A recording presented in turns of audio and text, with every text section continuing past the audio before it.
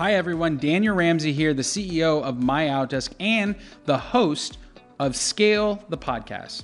This podcast is dedicated to having conversations that unlock the exact formula and strategies multi-million and billion-dollar companies use to scale their business.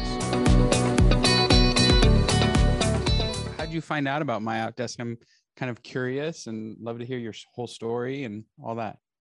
Sure. So I actually was going to an appointment somewhere and I noticed that the receptionist was never there when I would arrive for the appointment.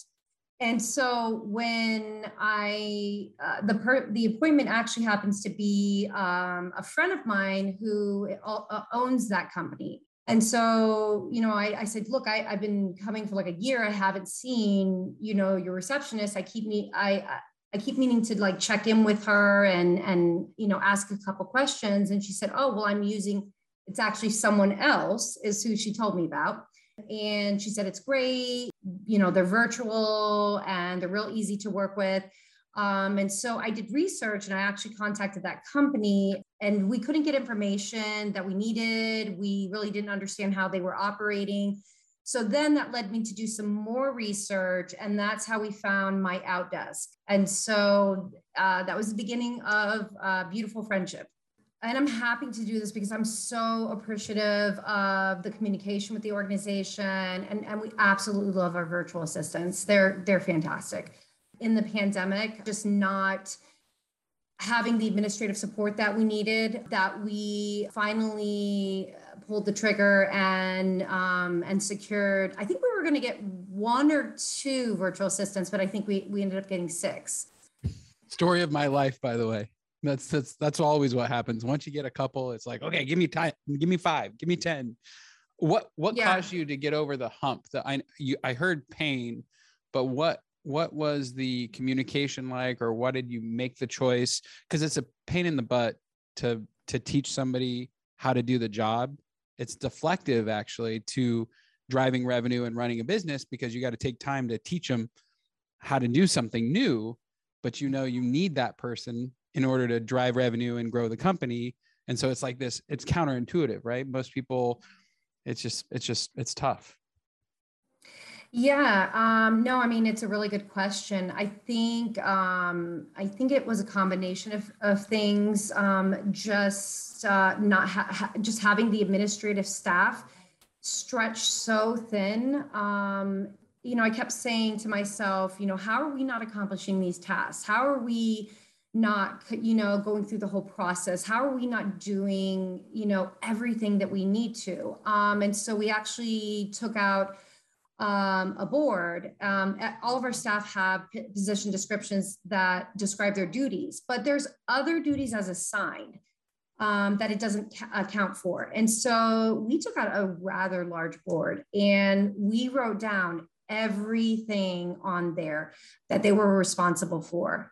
And then really looked at it. If I gave, this set of 10 minutes or 15 minutes, to do these tasks, realistically, how many tasks could I get done in a day for a board full of tasks that actually have to be completed on a daily basis? So it was something that was very simple, but writing it down really made it real, what our administrative burden was. So I think understanding, what your limitations are as an organization, understanding your resources that you have, the capability of your staff, and then having an idea of what you want your VAs to focus on and how you're going to train them, I think is extremely important. So it was the pandemic and just really paying for job vacancy after job vacancy and getting no applicants for over a year.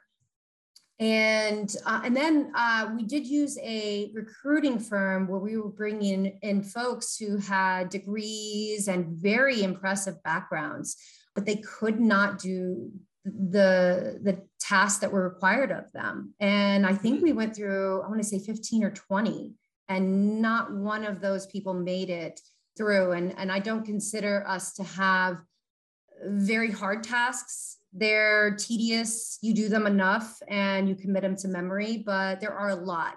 And you have to be able to type. Some of these folks couldn't type. You have to be able to have good customer service and a variety of attributes that, are complementary to what we do and in interacting with customers. So because of all of that, no matter how much it hurt or we didn't have time, we finally said yes. So all of our virtual assistants are very nice, very professional. They have the best customer service that I've ever come across. And so they're genuinely nice people individually, but they're doing really, really well, better than anybody we've ever brought in off the streets. And so I'm very impressed. I always talk about camaraderie and promoting esprit de corps and team building. And, I always say, the one thing that differentiates us from another organization is how we act, react, and interact with one another and respect our staff and invest in them. And treating them well is why they want to, in return, invest back in our organization. And our VAs absolutely have that mindset. As long as they're happy, they're driven to stay in the organization and they're committed to that. And again, I think how they become happy is including them, being respectful, training them, and that's really all they want. And so if they're happy, they'll stay with your organization for as long as you'll let them. And this is something that they've communicated to me. And, it's not always the case, when you have lower level administrative positions or mid-level, you'll have folks come in and you might have them leave, in 6 months to a year. And then every year you're retraining staff. And so these folks already come in with a different mindset. They want it to work and they want you to succeed, because if you succeed, then they can remain part of your organization. And so they always are, again, my folks are always so nice and just so appreciative of everything.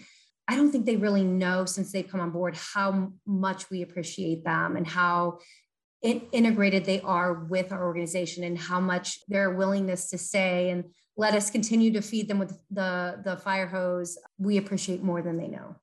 Well, they will after this video, Shannon. We'll make sure they get to see this.